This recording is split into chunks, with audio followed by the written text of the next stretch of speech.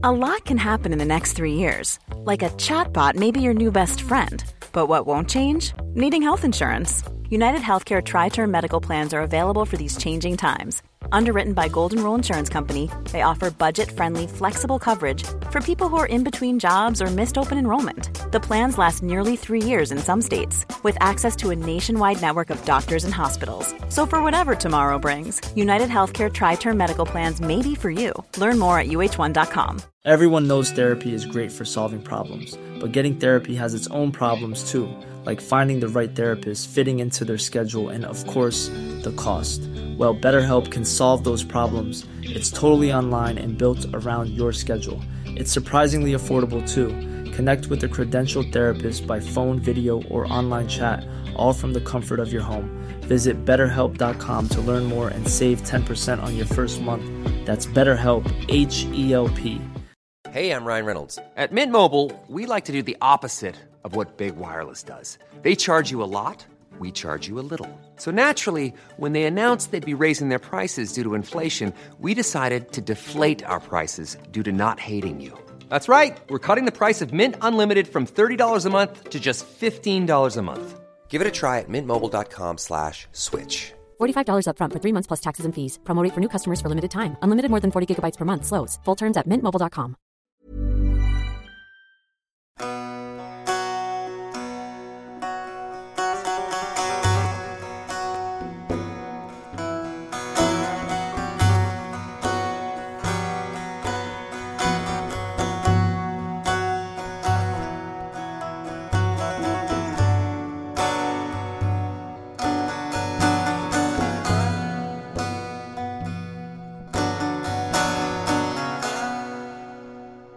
Arabic is, according to estimates, the fifth most widely spoken language in the world today.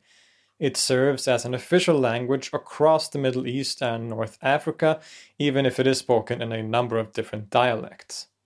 Arabic also serves as a liturgical language within the religion of Islam, being the language of the Quran and thus imbued with a lot of religious significance. As such, it is directly linked to divine revelation and has a significant role to play in history. Muslims across the world read the Quran in Arabic daily, even if they don't understand the words themselves. It goes without saying that Arabic therefore has a lot of legend associated with it.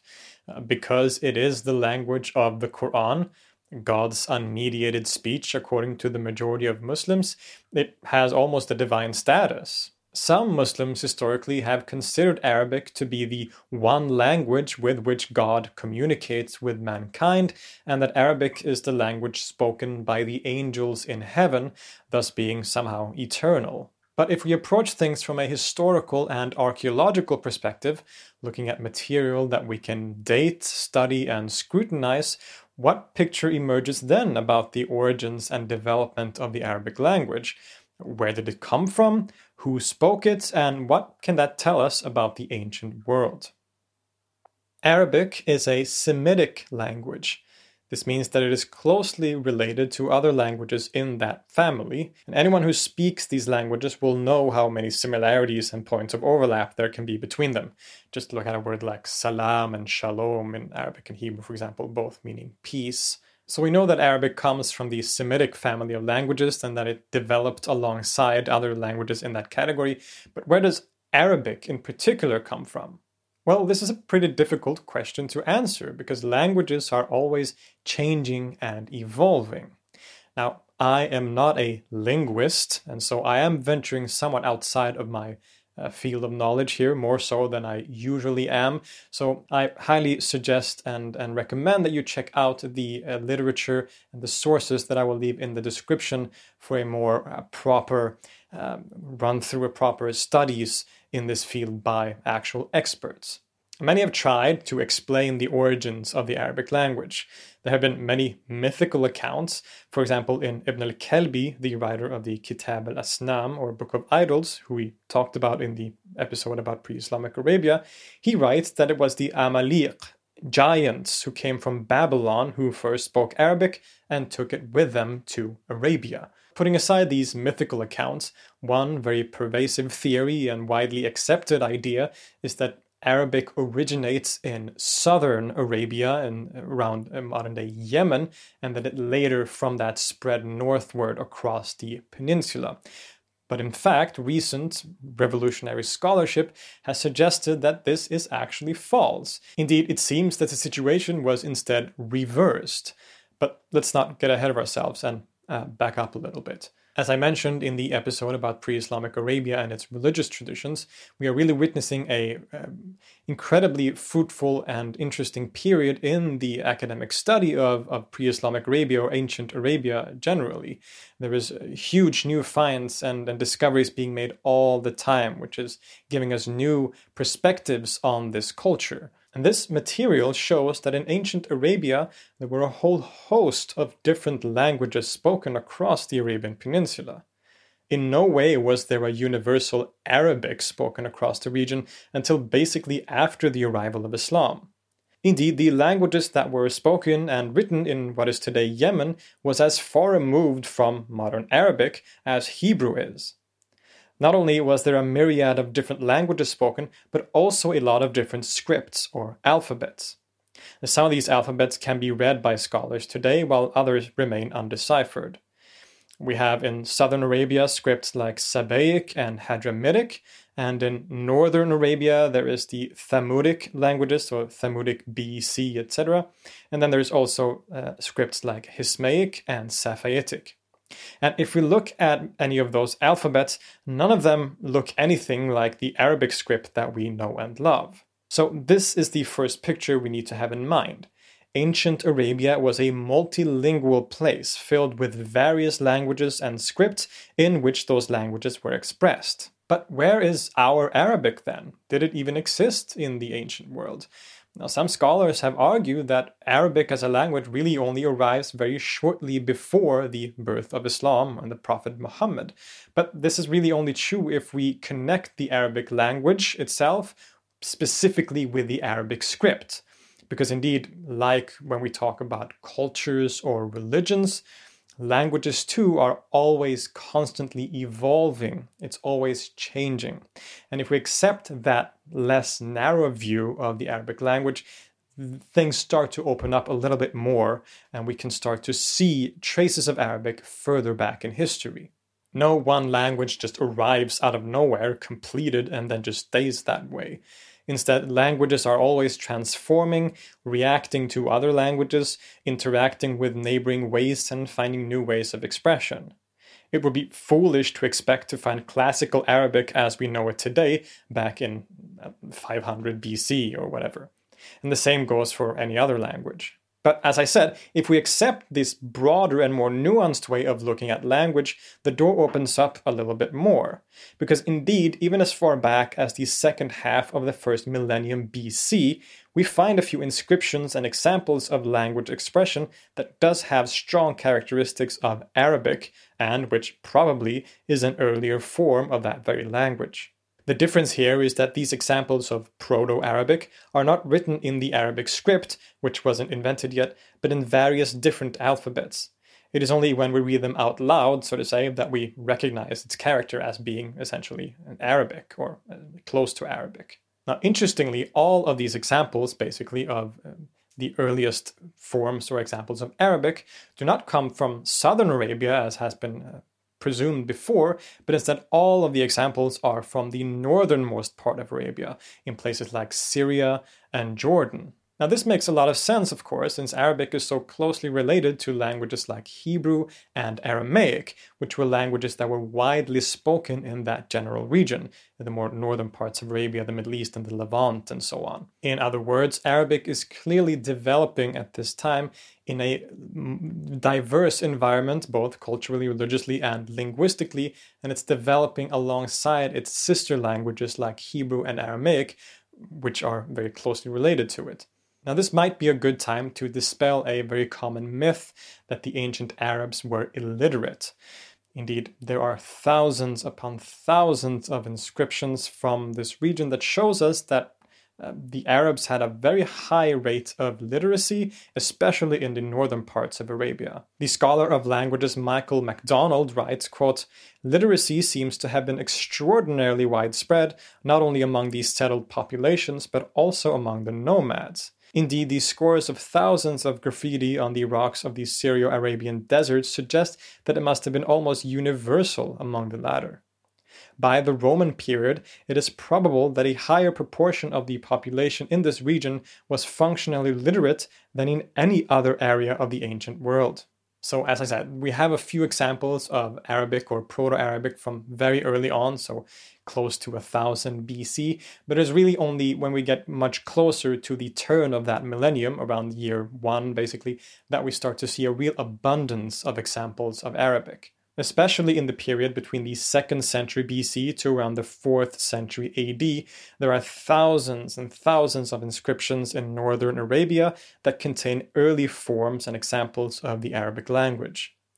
Most of these inscriptions are in the Safavitic and Hismaic scripts, which were used primarily in southern Syria, Jordan, and the most northern parts of modern Saudi Arabia. But even so, the Arabic we find in these texts are sometimes a bit different from the Arabic that we know in its classical form. These differences have led some scholars to argue that this language shouldn't be categorized as Arabic, but as one form of the wider group known as Ancient North Arabian. For example, one of the most distinguishing features of Arabic is its use of the definite article al, as in al-Kitab, meaning the book, or al-Quran, meaning the Quran. But the majority of Safavitic and Hismaic inscriptions instead use the definite article ha, similar to in Hebrew, like in the following example, quote, "Li Hamlet bin Salim halest," which means by Hamlet, son of Salim, the bandit. So we can see that the particular characteristic form of Arabic, the definite article al, doesn't really appear in most of the inscriptions, even though there are examples of that too. And this has led some scholars to say that this shouldn't be considered Arabic. But again, if we accept the less narrow view of language and recognize that languages change and that they are diverse and varied, and also look at all the other similarities to Arabic that we find in these inscriptions, I think it's safe to say that this is, in some ways at least, an earlier form of that language. So that's the general picture in the earliest period. Arabic appears in northern Arabia, written by people who were most likely referred to as Arabs, as Arab, either by themselves or by others, and this language was written in various different scripts in the region, including Safavitic, Hismaic, and even Greek, for example.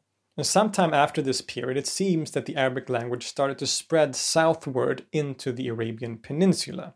It is in the first couple of centuries AD that we see the first examples of the word Arab being used in southern Arabia, although at the same time there is no evidence that the Arabic language was spoken here until really the post-Islamic period. So with this general picture in mind, the natural follow-up question is, well, okay, the Arabic language seemed to exist in northern Arabia, but when did the Arabic script appear? And when did Arabic, the language, take the form that we know it as today? And to answer those questions, it's time to talk about one of the most important factors in the development of the Arabic language. That is the Nabateans. The Nabatean kingdom was an Arab state that ruled in northern Arabia and the southern Levant from the 3rd century BC to the 1st century AD, when it was annexed by the Romans. The Nabateans were a rich and flourishing culture that built magnificent cities and monuments. They are most famous for their capital city, Petra, in modern-day Jordan, which was a major point in trade routes across the Middle East in antiquity. Now, the Nabateans spoke Arabic as their everyday language, the kind of Arabic that we can see in the ancient inscriptions, which we have talked about, varied as it was. But for all their official documents and business correspondences, they used Aramaic, the kind of lingua franca of the region at the time, and wrote this Aramaic in a unique script. Now, what happens here is that we see over the course of time how the Nabatean script, primarily used to write Aramaic, gradually started to be used to write Arabic. After the Nabateans were conquered by the Romans and their kingdom ended as such, people still continue to write in the Nabatean script.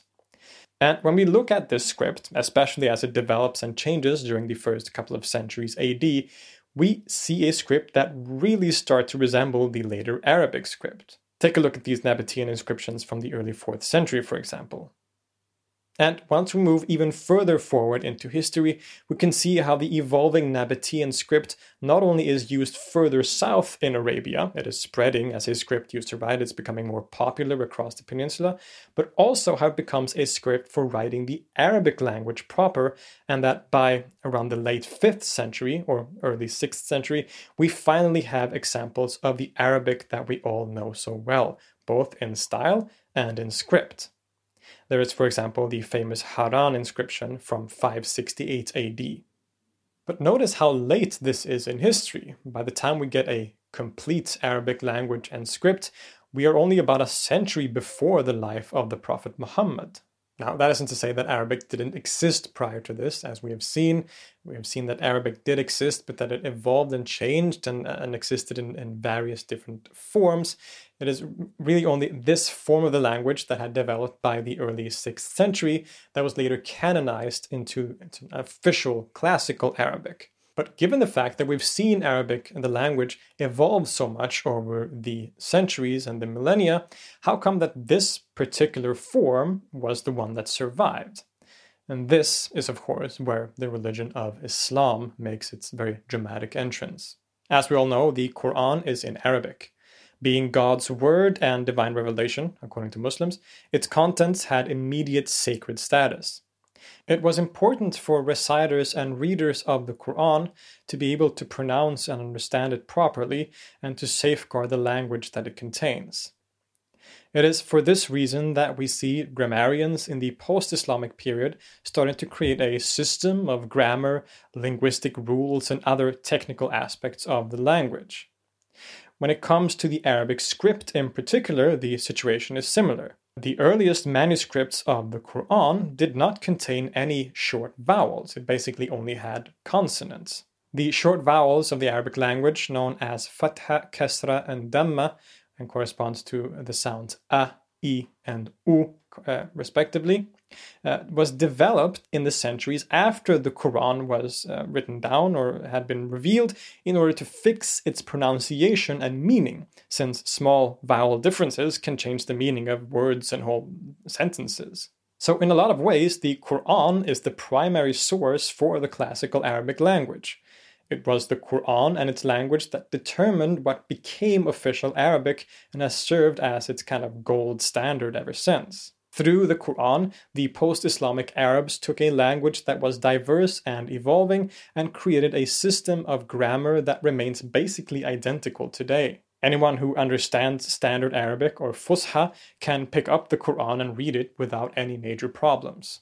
Now, one interesting question that we can ask about this is, what kind of Arabic does the Quran express? In other words, did everyday people in the time of the Prophet Muhammad walk around speaking the Arabic of the Quran? Many scholars will argue that they didn't. As we have seen in our discussion today, Arabic was a diverse language that changed and existed in various forms, and it is quite highly likely that it was spoken in various dialects even back then. I think that what we see in the Quran is a kind of high culture Arabic that wasn't necessarily spoken in daily conversation. Most likely, the Quran adapts the language of the Arabic poets at the time, thus representing a kind of poetic Arabic. Indeed, when we look at the famous collection of pre-Islamic poetry known as the Mu'allaqat, or the hanging poems, which played an almost equally important role in the development of classical Arabic, we find them to be linguistically similar to the Quran, right? So the Arabic expressed in the Quran, the kind of Arabic that the Quran contains, in my opinion, and I think in the opinion of many other linguists and scholars, was probably not the language that people spoke when they met in the markets on a regular Tuesday. Instead, it was a kind of high Arabic used in things like poetry and maybe in administrative affairs and things like this. So the arrival of the religion of Islam played a central and important role in the development of the Arabic language.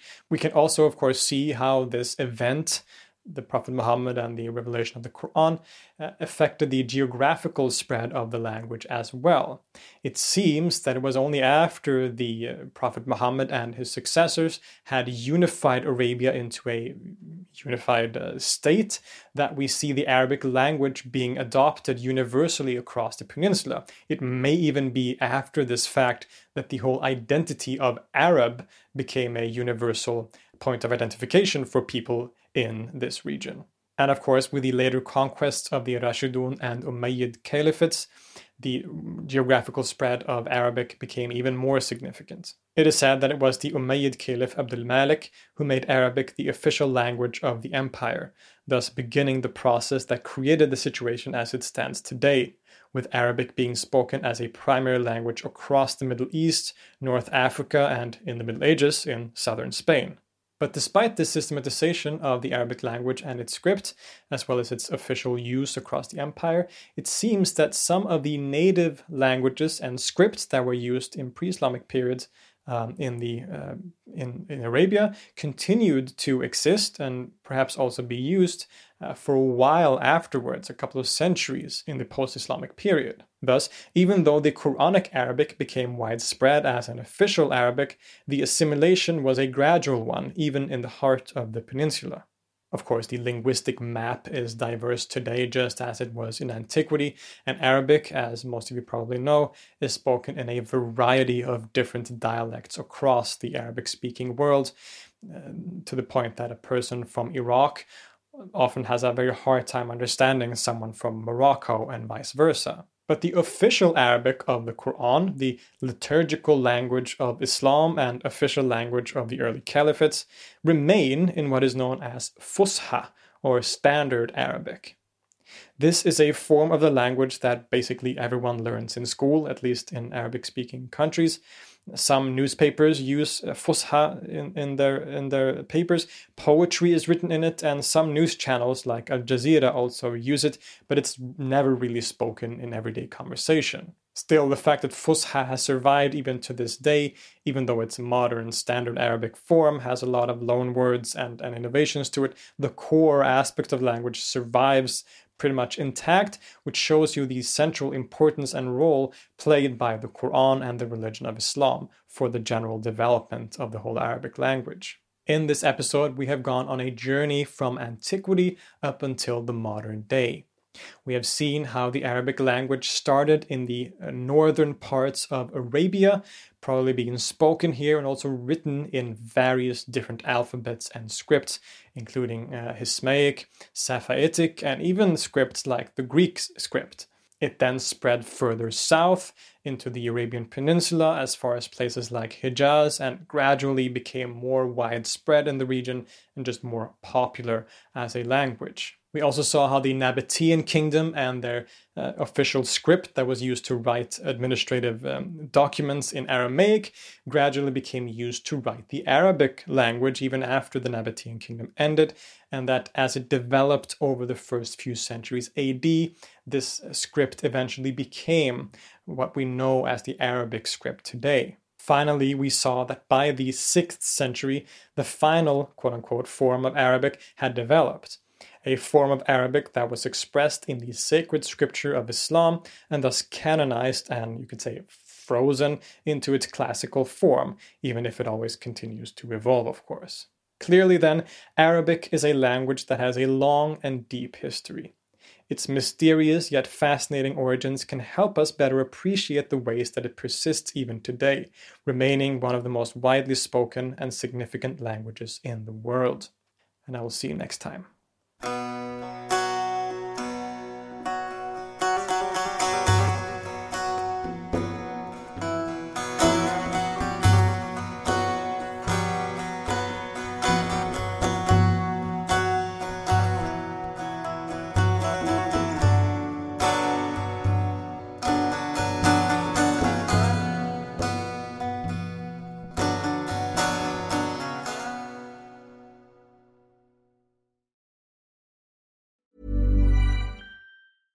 Even when we're on a budget, we still deserve nice things.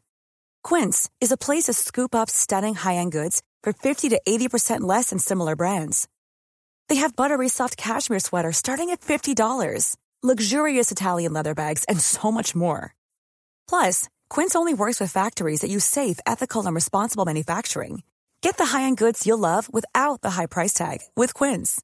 Go to quince.com/style for free shipping and 365-day returns.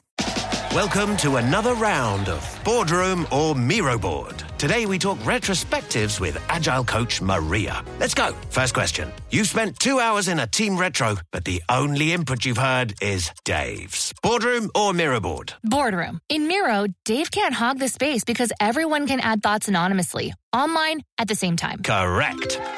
Next.